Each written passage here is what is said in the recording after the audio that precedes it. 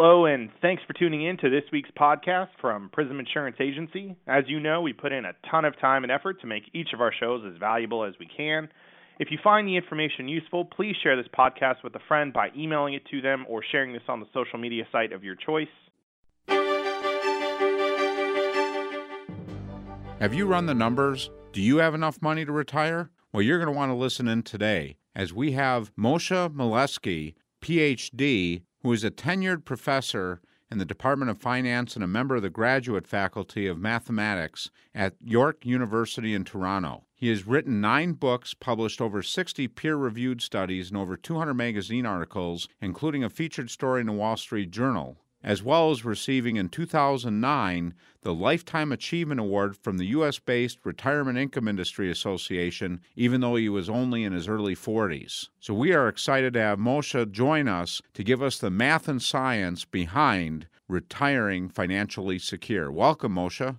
Thank you. It's great to have you as a guest. I know Tony and I have both heard you speak a lot of times before. Recently, we had a guest on the show that talks about Americans, 49% of them aren't even saving for retirement. And I know we've heard you speak several times. What I enjoy is you take the emotions out of things and talk about the math and science and how somebody can help secure their retirement. And with people not saving the way they should, I think we're in almost a crisis mode, and I think you might be able to shed some light about the math and science and how to prepare for retirement. So we're really glad to have you here. Sure, my pleasure. That was the point of writing the book, so fire away. All right. The book that you wrote is The 7 Most Important Equations for Retirement. Let's just take a couple minutes and talk about what gave you the passion for writing the book. I know you said helping people plan for retirement, but what motivated you to actually write the book? The motivation for this book, and it is a little bit of a different book than normal, both for me and the type of book that you see in personal finance, is that I think that there are too many books out there that are the how-to books when it comes to personal finance. How to invest, how much to save, where should you invest, how do you find a good advisor. And what I want to do is to go through a little bit more of the history and specifically a biography of the key figures in the history of retirement planning to kind of live through them what the important decisions that people face are, as well as some of the milestones that they have in their life around retirement planning. So I really consider this book, even though the word equation is in the title, more of a biography of 7 very, very important figures in the history of retirement planning.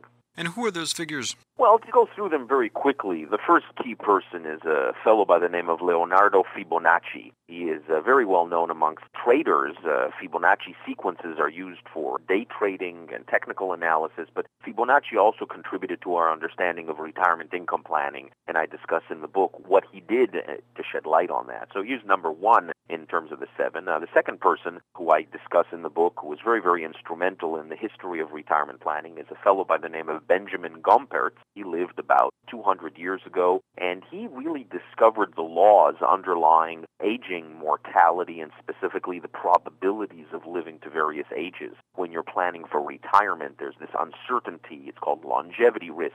How long will you live? Will you make it to 90? What are the odds? And he is the key person that taught us, and he is still studied today, his work, on how long to plan for and what the probabilities are. So that's number 2. That's Benjamin Gompertz. The third person is actually an astronomer by the name of Edmund Halley. He lived in the year 1650 to 1740, and he actually, although he spent most of his time in astronomy looking at stars and planets and the comet named after him, he actually discovered the formula for pricing a life annuity, what a pension annuity is worth. He was actually asked by the Royal Society in the UK at the time, in England, what a pension is worth, because government, the king, had promised pensions to people, and they didn't quite know what it's worth. And he was the first person to sit down and kind of value Social Security the way we think of it today. So he's number 3. The fourth out of the 7 is a fellow by the name of Irving Fisher. He is an economist. He lived about 80 years ago. He was a professor of economics at Yale, and he really is the person that put on a foundation, a firm foundation, the idea of inflation rates and how to back out real rates versus nominal rates, which is extremely important in retirement. He also did a lot of research on spending rates and gets to the issue of what's an appropriate spending rate in retirement. How much can you afford to pull out? So he was our number 4. And then there are 3 more. The 5th one is a fellow by the name of Paul Samuelson. He's an economist who actually was a professor at MIT. He was the first American to win a Nobel Prize. He was a Nobel laureate in economics, the first American to do so. And his research and his great contribution was the idea of asset allocation and specifically the proper mix of stocks versus bonds and stocks versus cash, but taking into account the idea of human capital, how much you make, what you earn, and what your potential is, and how that influences asset allocation. So he was number 5. We have 2 more. The 6th one was Solomon Huebner. He was an insurance economist. He was the person that was instrumental in getting the insurance industry to take a more quantitative approach to how much life insurance you need, specifically how to fine-tune your financial legacy. So that would be number 6, Solomon Huebner. And the 7th and final hero, I believe critical person, and the 7th person I cover in the biography, is a mathematician by the name of Andrei Kolmogorov. He lived from 1903 to 1987, and he really is the founding father of modern probability theory. So anytime a financial advisor does a Monte Carlo analysis to see if your plan is sustainable, they really have to thank Andrei Kolmogorov for that work. So those are the 7 people that are covered in the book and their research work and the ideas behind their research. Wow. So how did you discover all these people? I mean, that's something you've researched over time, is that right?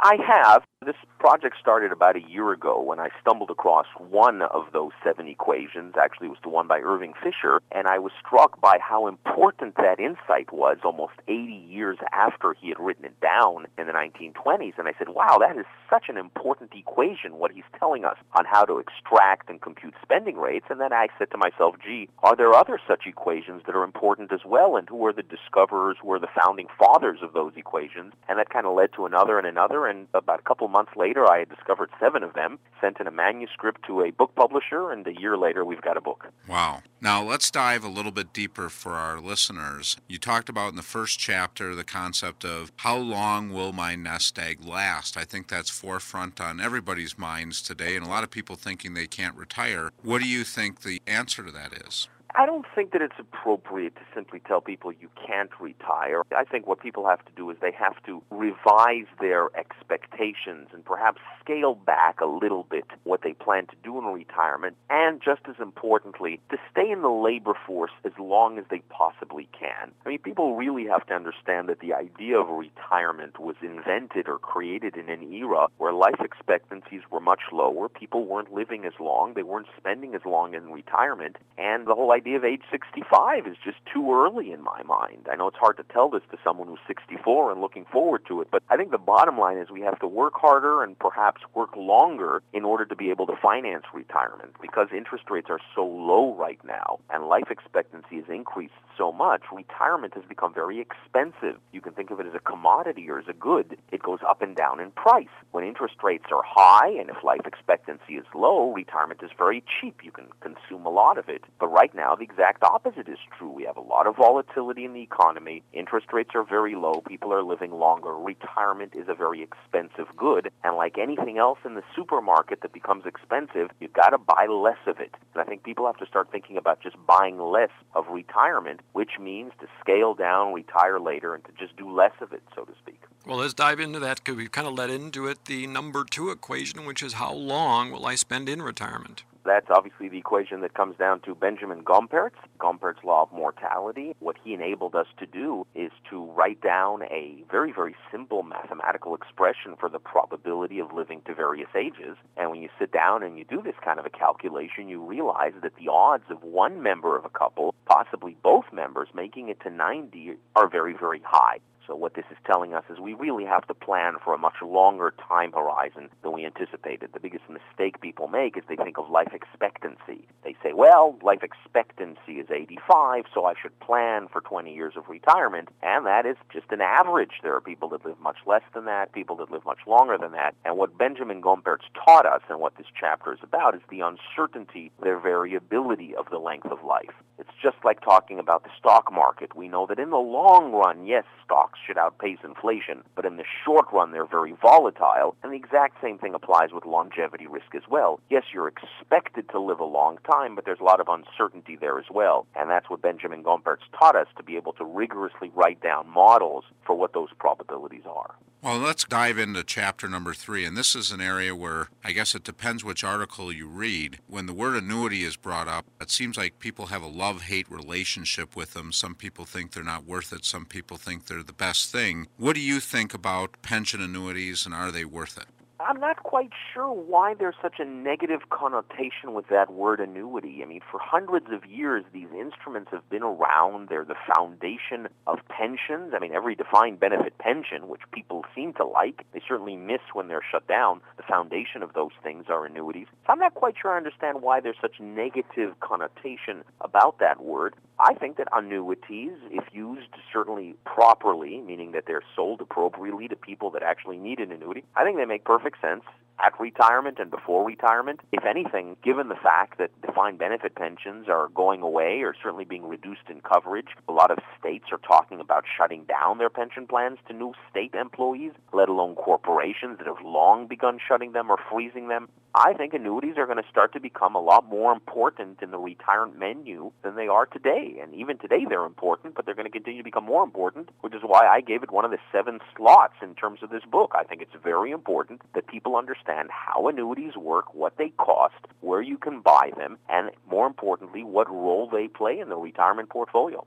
And obviously, working through this material, it's great to sit down with an advisor that you have trust and confidence in to try and pick what is the best fit for me. Sure, I joke when I talk to people, you definitely need a financial advisor to help you with this, or if not, then perhaps you can find an astronomer that can help you. As I said earlier, Edmund Halley, the famous astronomer, was the first person to actually price an annuity, so if you can't find a financial advisor you like, maybe you can find an astronomer that'll help you through it, but you need assistance. Sounds like you're shooting for the moon there. No, I'm teasing.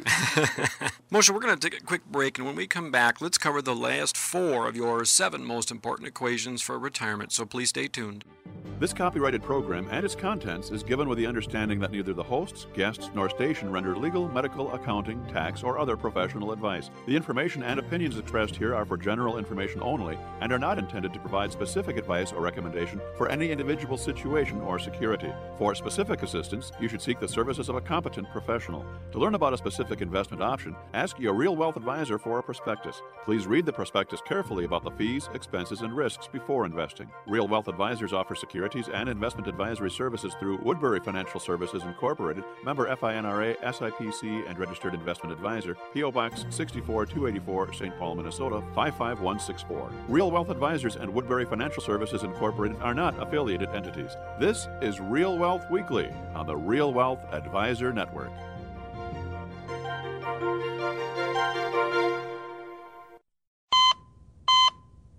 The purpose of this message is to stop your heart for just a few seconds. If you weren't here, what would happen to your family? Would there be enough money for them to have the kind of life you want them to? People with life insurance know the answer. Life insurance isn't for the people who die. It's for the people who live. A reminder from the Life and Health Insurance Foundation for Education, a nonprofit organization. Welcome back as we continue our fabulous conversation today with Moshe Milevsky, which is a PhD, a tenured professor in the Department of Finance, and a member of the graduate faculty of mathematics at York University in Toronto. And we're talking about your book that you recently wrote, The 7 Most Important Equations for Your Retirement. And of course, we covered the first 3 prior to the break. Let's dive right into number 4, which is what is a proper spending rate? I think we all need a little counsel on this. Sure, the key figure there, and of course the issue at hand, is how much do you withdraw from your portfolio. It can be almost a terrifying decision. You've stopped working, you may be getting a small pension from work, perhaps you've started Social Security, but you're relying on your nest egg to fund the rest.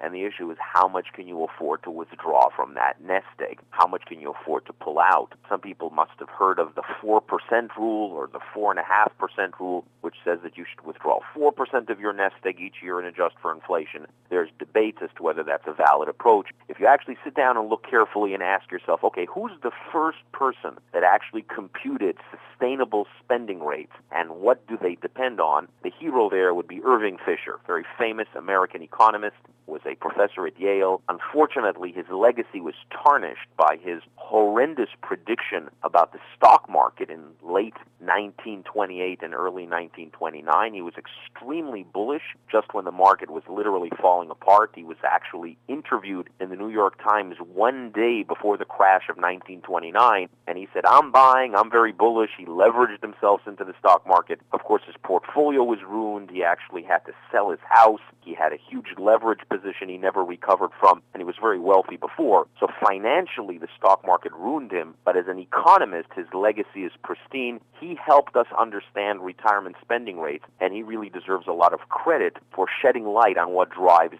spending rates, and that's what I talk about in that chapter.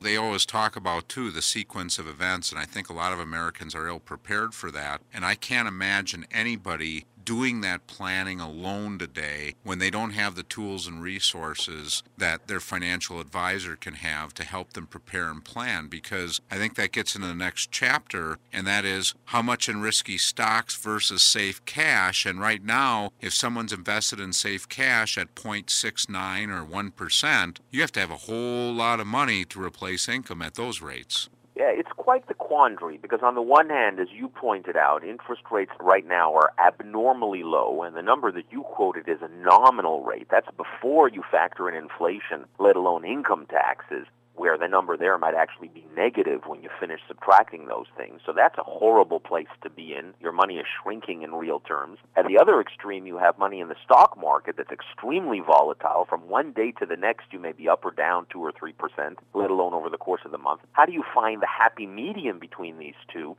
And historically, the financial planning industry and the investment industry has counseled people that if they had enough time, if they have a long time horizon, then they should be okay in the stock market, because in the long run, stocks should outperform cash. But here we are after a period of 10 or 15 years, and we still haven't seen that outperformance in nominal terms, let alone in real terms. And the insight in chapter number 5, Paul Samuelson's chapter, is that really time isn't what determines your asset allocation. It's your job that should determine your asset allocation. If you have a steady, safe, guaranteed, secure job, think of a teacher or a fireman or a police officer, someone with seniority, if their job, if their human capital is very safe, they can afford to take on risk in their financial capital, and they can afford to take on risk in the stock market. Vice versa, people that work in the financial services industry, their income, their wage, their livelihood is tied to the economy and the financial markets. They should probably dial down on the risk and have less of it, regardless of how long they have until retirement, perhaps even regardless of risk tolerance. It's the job that matters. And Paul Samuelson's insight is that you have to take a look at the entire personal balance sheet, not just the financial capital when you're doing asset allocation. And that's why he gets one of these 7 slots in the book.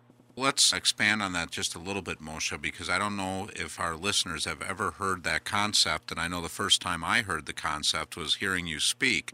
It was really an eye-opener, because most of us do not value what our human capital is, and I think that's nowhere better illustrated. We've had the president of LIMRA on talking about the crisis in America and how much life insurance people have, and it's amazing the financial crisis that's created if a main breadwinner dies and they're sitting with $50,000 or $100,000 of insurance, and they might have a human capital when you look at their future wages and everything else. And I know you've talked about numbers of what that's worth, especially young in their career. It gets to be some pretty staggering numbers, right? It does. It can be in the millions, really, what it's worth, and that actually dovetails nicely into the 6th equation and the work of Solomon Huebner, because he was actually the first insurance theorist. He was a professor of insurance at Wharton who emphasized the value of human life from an insurance perspective, human life value. Up until his time, the purchase of insurance was kind of ad hoc, arbitrary. You either had some or you didn't. And what he did, and he worked very hard at around the world, is getting people to appreciate what it's worth, and more importantly, what is lost when you lose the breadwinner. And I think that that's something that we have to get people to understand. The value of human capital must be insured and must be taken into account when you're doing asset allocation. So in my mind, Chapter 5 and Chapter 6, Paul Samuelson and Solomon Huebner go together very nicely. Paul Samuelson is telling us you make sure that you understand the value and riskiness of your human capital before you do investment decisions. And Solomon Huebner is saying, look, you better make sure that you've insured your human capital if you have dependents and you have loved ones that are depending on you for an income. And that wouldn't just be life insurance, that would be disability insurance, it would be critical illness insurance, perhaps even unemployment insurance. The importance of insurance in the portfolio. People understand that they should have some value stocks and growth stocks and domestic and international and stocks and bonds. People understand the concept of diversification when it comes to portfolio building. What they don't appreciate as much is the concept of diversification when it comes to products like insurance. You have to have a portfolio of products, and that's going to be just as important as the portfolio of investments. And what you say, I don't know if the listeners would have caught that, but when you're investing in a diversified portfolio, nobody takes into consideration their current job situation. And I think you're the first person I ever heard that talked about that, is your investment portfolio should take into consideration how risky or solid your earning potential is, and building a diversified portfolio. Most people just look at, okay, my portfolio is 50-50 stocks and bonds, and they're not putting any consideration to the risk that's involved in their paychecks. And I think that's really important, and that's why working with a professional that can help you determine all these risks and mitigate them is going to help you on that road to a more secure future without taking unnecessary risks and putting too much risk in if you're in a risky position.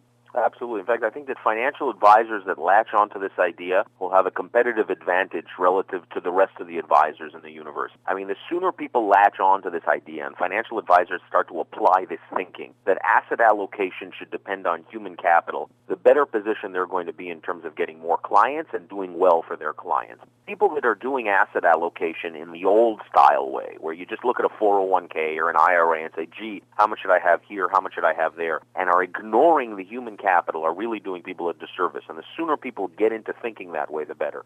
We touched a little bit on Chapter 6, and I wonder if we could dive a little deeper, because if I'm fortunate enough to have my money outlast me, let's talk a little bit more about your financial legacy and what you're leaving behind. Here's one of the things that kind of caused me to think about this carefully and dig into the work of Solomon Huebner. I see a lot of people, I've been in focus groups, and I've certainly talked to a lot of individuals that are in or near retirement, and they seem to have a pot of money that's dedicated to the next generation. This is going to go to the kids, or, oh, no, that's going to go to the grandkids, or I want to make sure I have $100,000 for the grandkids when I pass on. And that's all nice, but I often ask them, do you know there might be more efficient ways to actually get that money to the grandkids, especially on an after-tax basis? Do you know what that's costing you in present value terms? Do you know how much that actually reduces your current standard of living? Pricing out legacy is something that people haven't quite done yet, and I think that's a very important component of retirement planning. What does your current plan cost you on a present value basis? And are there more efficient ways of doing this? Is something that people have to think through in retirement. And that's where Solomon Huebner really comes in very clear, because he helped us understand that thinking process. Can you maybe explain a little bit? I mean, you talk about that. What's the present value of your legacy planning? Can you kind of give an example of how that might work? Sure. There are certain situations where someone has a sum of money. It's sitting in a bank deposit. They're living off the interest, and the principal is dedicated to the kids. They want the son to get the money, or they want the daughter to get the money. And that's great, and that's very noble. But what people don't understand is that the present value cost of that can be very, very high. And in some cases, they can't afford to have that legacy. It's going to come at a real expense in terms of their current standard of living. In other cases, they have a life insurance policy that's fully paid up, and they think, well, that's something that can go to the next generation, but in many cases, it's going to reduce their current standard of living. They might be better off selling the insurance policy, or perhaps getting its cash surrender value, or maybe exchanging it into an annuity in a tax-efficient way. Thinking carefully about legacy around retirement, I think, is a very, very important conversation to have. It's not a very pleasant conversation, and you have to reach a certain stage in life where you can actually afford to be able to think that way, but it's a very important component. How exactly do you plan to leave this to your heirs, and what's the most efficient way of doing it? One thing I always counsel clients on, and that is you can't have sacred cows. When you purchase an asset, whether it's life insurance or a stock or a bond, at the time that you do it, that might be completely appropriate. But as things change and your goals change, you want to look at those assets based on where you're going, not where you've been. And I think a lot of times people make the mistake of just settling in what they did 10 years ago. I think you bring to that point, it's important to look at everything and how it coordinates with your overall goals, whether it's legacy or current income. Let's finish out with Chapter 7, and that is my current plan sustainable? How do you determine that? So Chapter 7 kind of brings it all together. Chapter 7 really is about bringing in the 6 different equations and putting them all together to get one summary number of your financial health. When you go to the doctor, there are various numbers that they look at: blood pressure, cholesterol, how heavy are you, so on and so forth. There's these summary numbers that tell us a lot about your health. When it comes to financial health, there's a summary number which is just as important, and that is your plan sustainable? Tell us what you hope to achieve in retirement. Tell us what you've accumulated now. Tell us your asset allocation. Tell us what you do for a living. And there's a summary number that comes out. It's a sustainability measure. It's a probability that you'll be able to achieve your goals. That probability number, which we want to be very high, I want a 95% success rate or a 97% success rate, that number can be traced to the work of the mathematician Andrei Kolmogorov. He really set the stage for the calculations that we do today. Anytime a financial advisor runs a Monte Carlo analysis or calculating a sequence of returns or doing any sort of probabilistic analysis, what are the odds this will or will not happen? He's got to give thanks to Andrei Kolmogorov, who was a very well-known Russian mathematician. He's almost a hero in the ex-Soviet Union, and he set the foundation for modern probability theory, and his equation is just as important as the other 6. I think another thing we can sum up is, with everything you've said, just don't go it alone. Sit down with a professional, take a good peruse through your book, which, if you could give our listeners an opportunity to share with where they can obtain it. Sure. So the name of the book is called The 7 Most Important Equations for Your Retirement. The subtitle is The Fascinating People and Ideas Behind Planning Retirement Income. This book is available for sale in all major bookstores, but I'm sure that Amazon and Barnes & Noble and the various websites that sell books have it as well, and goes into much more depth some of the things that we just discussed over the last half hour. I think what's so powerful is we can learn from history that some of these folks that you quoted today are, of course, from many hundreds of years ago, and they still can apply today. I think what's also interesting to see is that people struggled with these issues for a very long time, and there's been a lot of thought that's gone into it. And sometimes a biography helps you appreciate some of the underlying mathematics and the numbers a lot better. I find a lot of people have an aversion to mathematics or an aversion to equations, or they just hate dealing with money. And sometimes reading a biography of 7 people and the work that they did in the field helps people understand some of these calculations. So I like to think of it as learning by osmosis, where you just sit and read about this and you absorb this material without knowing it. No question. Absolutely fascinating conversation today. We wish we had more time. We appreciate that, and make sure all the listeners, again, take advantage of checking out that book. We greatly appreciate your time today and look forward to visiting with you again in the future. Thanks for joining us this week, and tune in again next week as we explore another phase of the real wealth process. And remember, if anything you heard in today's show you'd like to get more information about, contact your Real Wealth advisor. Also, if you feel that any of this information will be helpful to a friend or family member, just click the Forward to a Friend button.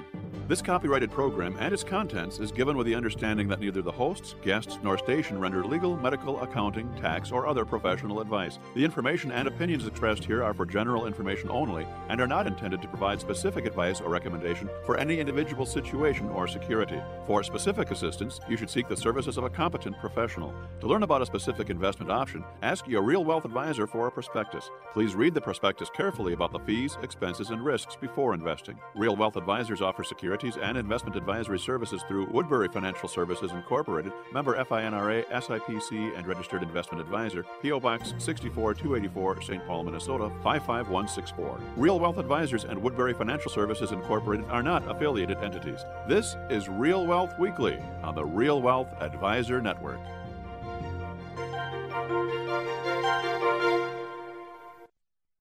Thank you so much for tuning in to this week's podcast from Prism Insurance Agency. We've got additional information and links in our show notes, which you can click on to learn more. If you have any questions about any of the topics covered or would like to learn more, you can go to our website, www.myprisminsurance.com. You can reach out to us on Facebook or LinkedIn or Twitter.